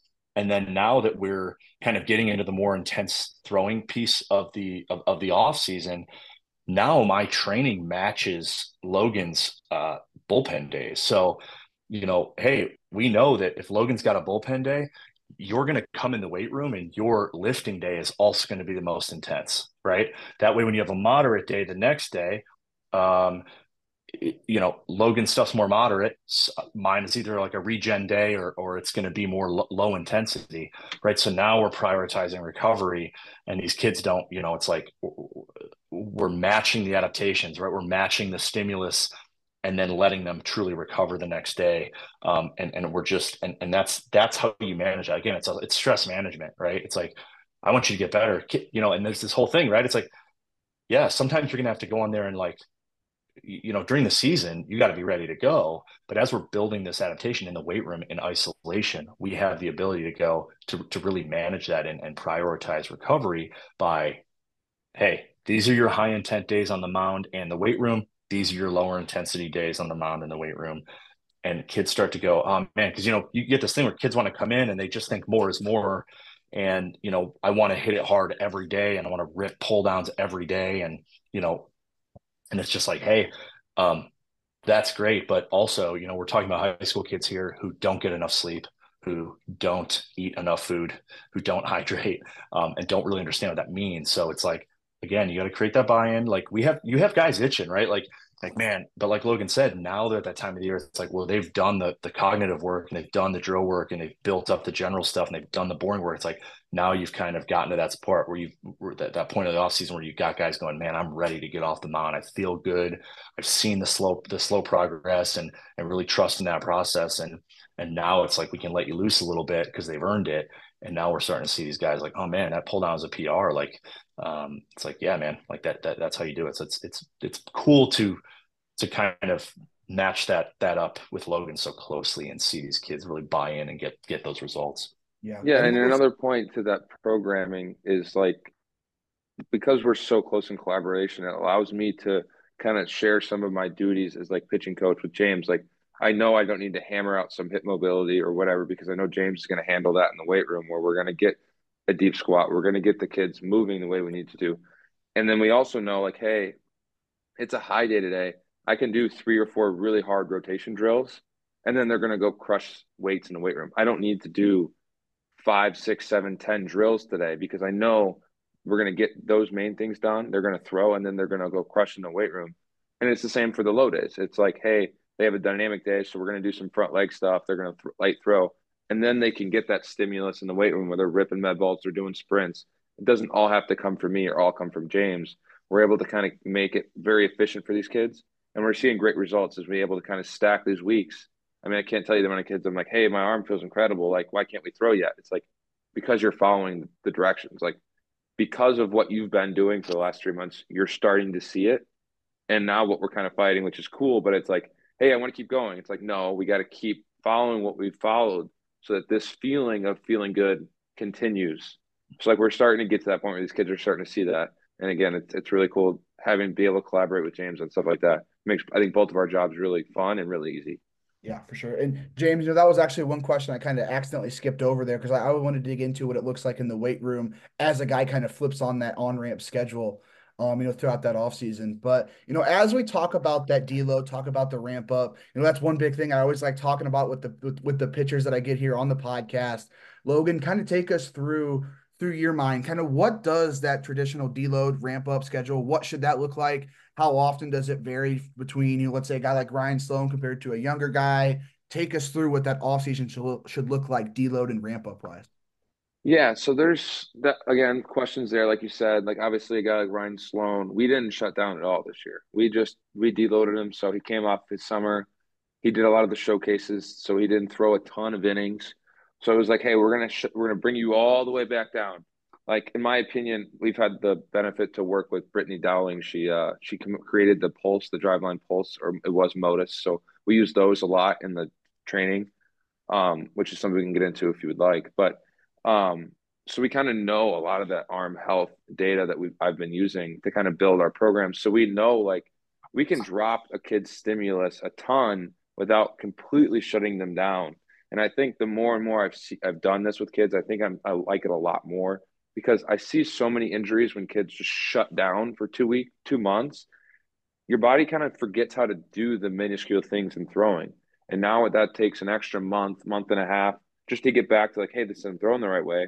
Now we're another month, month and a half until we're really ramped up. And now we're a month into the season and we're like just hitting our stride. So I'm a big fan of like, hey, so we're going to shut you down for 3 or 4 weeks. We're not going to shut you down. We're going to deload you. So you're going to throw once every other day, 30 feet, 30 throws, like to the point where it's almost nothing, but it's just enough to keep you rolling so that when we do start that on ramp, it's a slow build, but you're in a better spot than you would be if you completely shut down. So our ideal offseason now is kids will finish the fall season. They'll deload for 3 weeks to a month. Um, and then they start their on ramp then. So it's a really slow, like, hey, you're going to throw 45, 60 feet for 40 throws, and that's your day today. That's it. That's all you get. And then we build it all the way up. And we've seen a lot of success. I'm using that driveline pulse really helps because we get to measure arm torque, arm speed, arm stress over the time. But then there's also other things like if you play football, like that changes things. Like there's a lot of things that could affect that. But in the ideal world, that's kind of how I like to do it. Okay, so you talk about that driveline pulse, and you kind of dig a little bit deeper into that. That's one piece of technology that I really haven't. I've heard of driveline, haven't really heard of driveline pulse. Kind of give us the rundown what exactly and that does. I know a little bit more in depth than what you just did. Yeah, so the driveline pulse is a wearable piece of technology that the guys just they wear it in a little strap right below their elbow. And what it does is it registers every throw you make for the day. So we have them put it on anytime they make a forward throw. And what it does is it's going to measure your arm speed, your arm torque, and your arm angle. And there's a formula that it uses those to develop a workload number. So you get a 1 day workload, and then it tracks that over a period of time. So what we use it for, and being able to use Brittany as a resource has been huge in building those programs, is I take those numbers and I can forecast them out for 3 months. And then using those numbers, I can tell a kid, hey, today your 1 day workload is 4.8.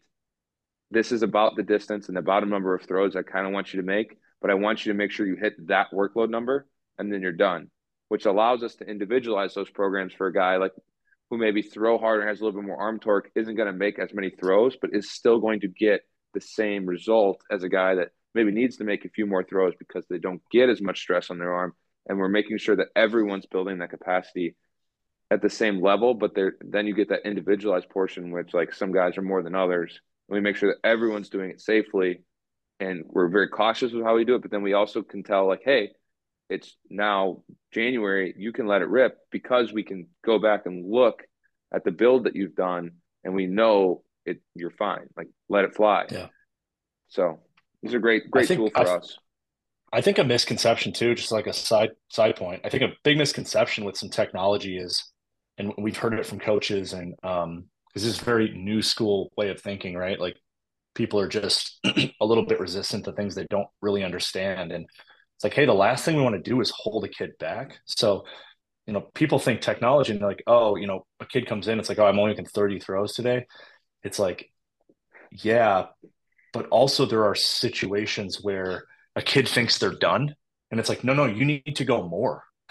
So it's a stress management system. We're not trying to hold you back. We just want, again, it's giving you the appropriate dose, right? Like you got a headache, you're not going to take 10 aspirin.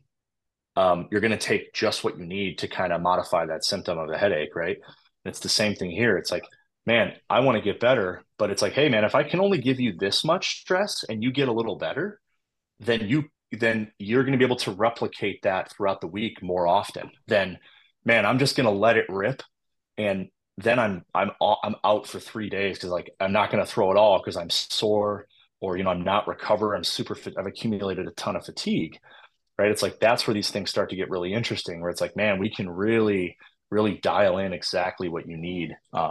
And that's kind of speaks for, I think that's the true benefit of technology. We're not trying to hinder a kid. We're not trying to, make them do less. We're trying to give them exactly what they need, which is it's really important. Yeah. Yeah, and another point, I guess, to that with the pulse is it allows us to track which, like, they give us a chronic and acute workload.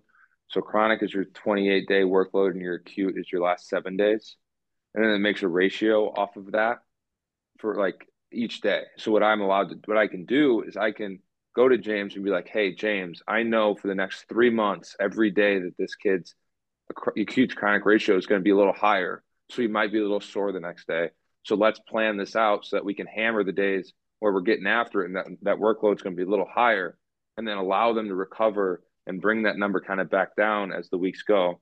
So it's been a really helpful tool for us to kind of forecast out and know pretty close where these kids and what these kids should be feeling months in advance, instead of like, hey, coach, I don't feel great today. Like, well, we know you're okay. You can push it a little bit. Or, okay, that makes sense. You pushed it yesterday.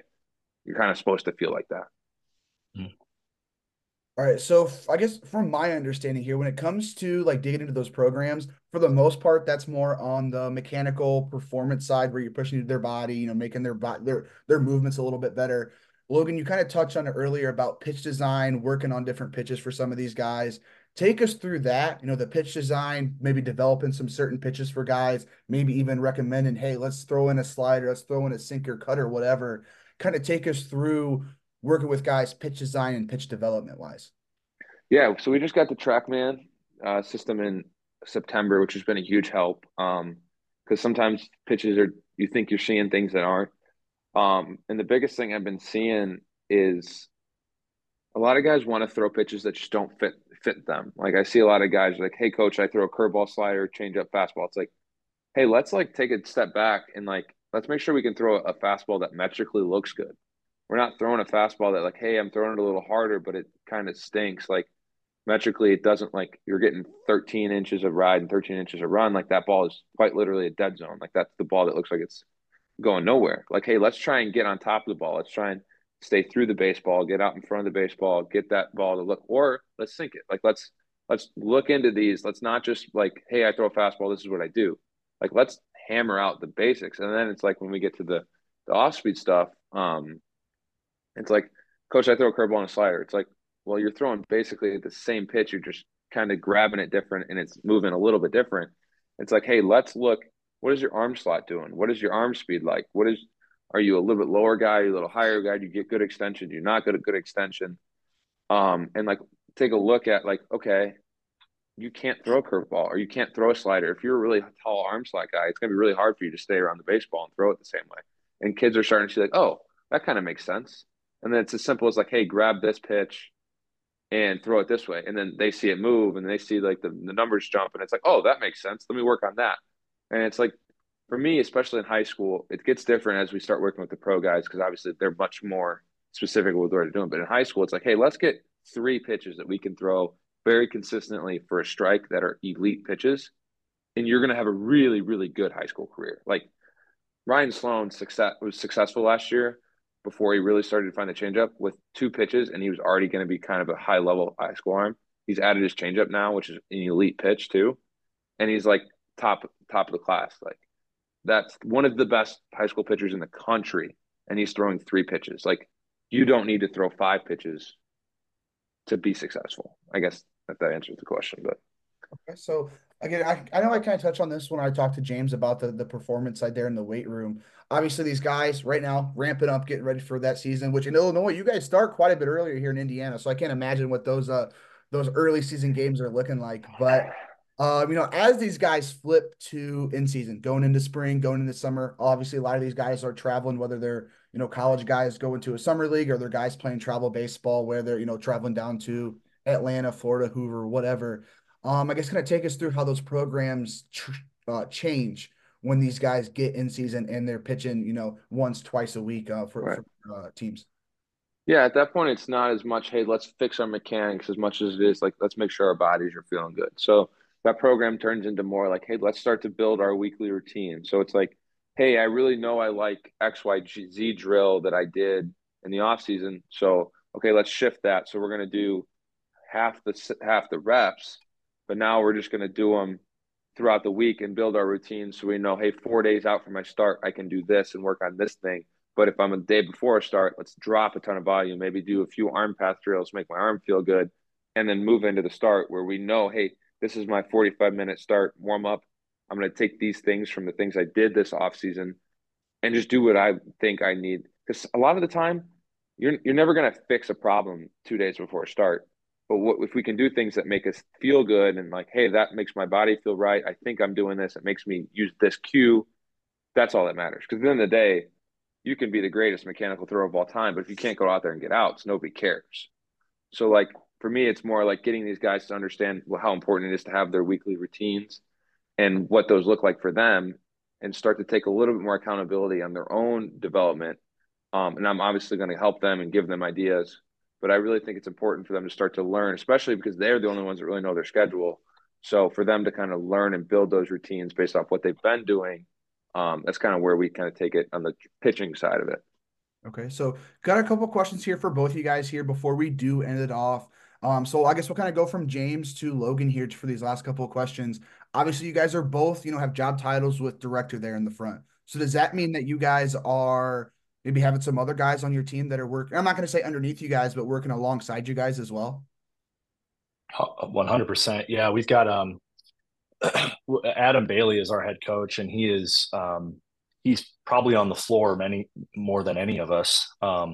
We all put our time in, but he's our trench guy, man. He's really helped with programming and implementing what we do, and he's really a big part of our team. And he's a great strength coach on that side of things, and just has a great understanding of what we're trying to do and how to develop guys, and is just a great collaborator there. We also take interns. So a big part of my my career development was, like I said, doing internships and learning. So that was very important to me to kind of be a site for some of the schools and local colleges and things like that to come in and send aspiring coaches. Because like I said, it's great to graduate with a degree and that stuff, but more and more in this industry, it's like, hey, what kind of experience do you have? What sets you apart, and what have you done? So to be able to take interns, show them how to do things, and have them on the floor and engaging with our athletes and being really good coaches is something that really helps. And then those guys get opportunities to work with us as we grow, outside of their internship. So, yeah, I absolutely always taking interns and that stuff. And between me, Adam, and Logan, we're running the show right now with some interns. All right. So you talk about those interns, obviously, as you guys are going about finding some of these guys, you guys have, let's say you have someone who reaches out, hey, I want to intern for you guys. What are some of those things you're looking for when you're, hiring some of these guys to work alongside you guys? Yeah, I think for me, and again, like one of my mentors, one of the best things he said to me was, I could care less what letters you have behind your name. I could, if you're, he always said, if you're like a certified good person, I'll teach you the rest, right? Like you can become a good coach.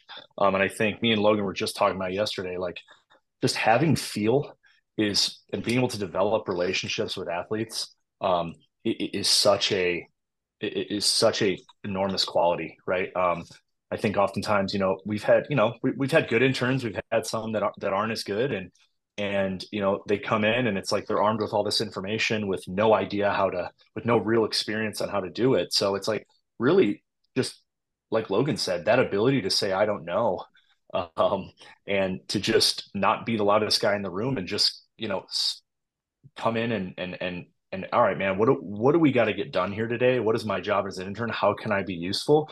And ask really good questions. My favorite interns are the ones that are carrying notebooks around. It's like, you know, actions are great. You can tell the guys that are trying to check a box for a credit hour, and the guys that are like, man, I want to learn this, and I don't know anything. And Eli Hickman was a guy from Concordia, he's a baseball player, Concordia University here in Illinois, and he's just incredible. He runs a lot of our speed camps, some of our programming, and was an incredible intern. And we brought him on. He's going to be a great coach, and it's just that stuff and being able to relate to these kids and just execute the plan. And I don't the way I like to lead is it's like, hey, here's the goal we got to accomplish.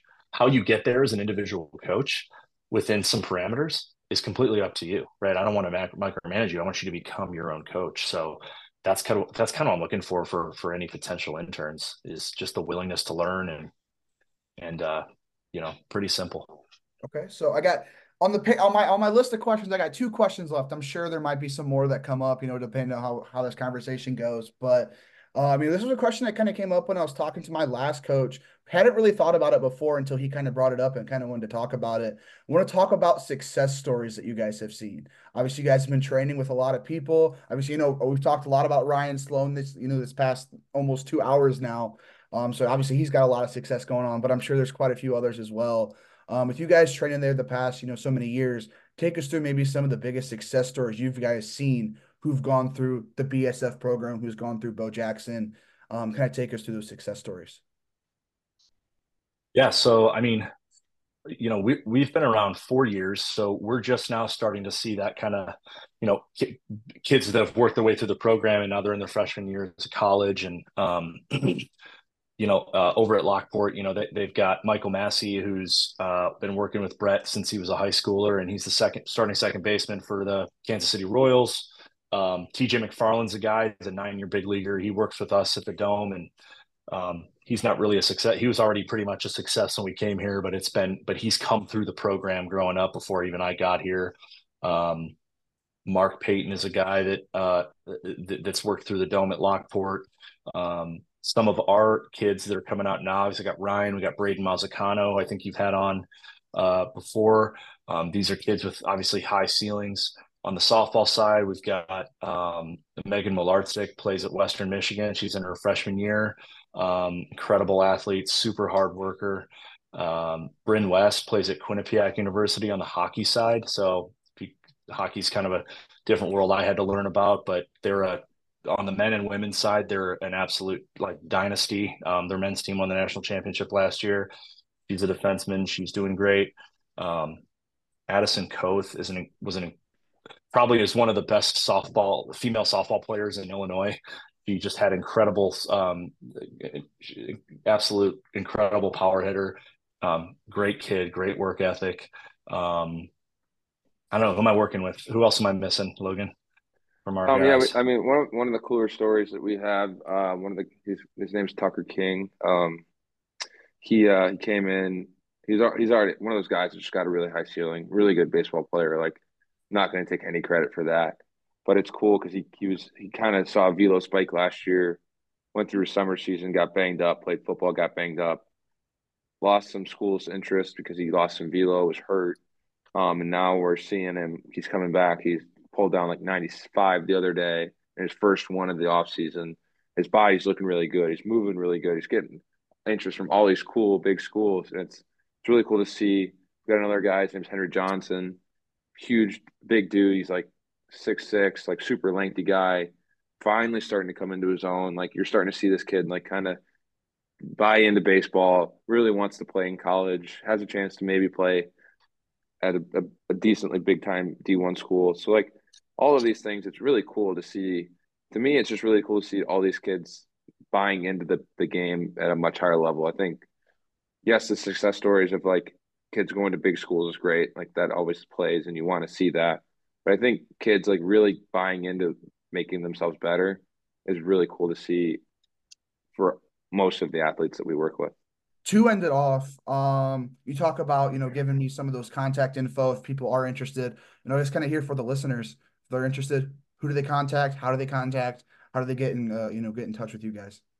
Yeah, for the pitching side, you can reach out to me on Instagram. It's Logan Schmitt _pitching. If you want to reach out that way, I can definitely hook you up, getting interested, or just go to the Bodome website. If you go to the website, all of our information to join just the BSF Sports Performance side is there. If you want to join the pitching side, you can sign up for an assessment, whatever membership program you want. If you want to just get in touch, our emails are there so we can help answer any extra questions you have on any of the programs. James, am I missing anything? I think that's most of it. Yeah, no, that's good. Yeah, I'm coach _ James Young on Instagram. Yeah, reach out. I have a link tree in there. You can sign up for a consultation to train. We take all athletes, by osmosis. We get a ton of baseball players. That's kind of the niche. But like I said, we have soccer athletes football athletes, hockey athletes. We take them all. So sign up for a consultation there. My email's in there, all that stuff. Reach out if you just have questions about training, and we want to be a resource for you. So, yeah. Okay, so Awesome. one question here before we do end it off. Obviously, you guys have built, pretty good. You guys have built a pretty good, brand there, good system there. Everything you guys are doing, all the training that you guys have, and you talk about those success stories there a couple of minutes ago. Kind of looking ahead there to the future. For BSF, for Bo Jackson, for even maybe you guys individually as well. Kind of maybe take us through where you guys see the next year, 2, 3 years. As you guys kind of keep going ahead in there within your guys' training career. Yeah, I'll go Yeah, I first think, here because yeah. but like the pitching thing for me, it's really new. I mean, technically we only launched December 15th of this last year. So for me, over the next 1, 2, 3 years, we're just going to be building this program into kind of being something that's renowned, that kids know they can come here and really get better, and just continuing to grow that wherever that takes us. I'm really excited about it because I think we have a really cool opportunity with the group that we're working with for it to become something that's a really cool product.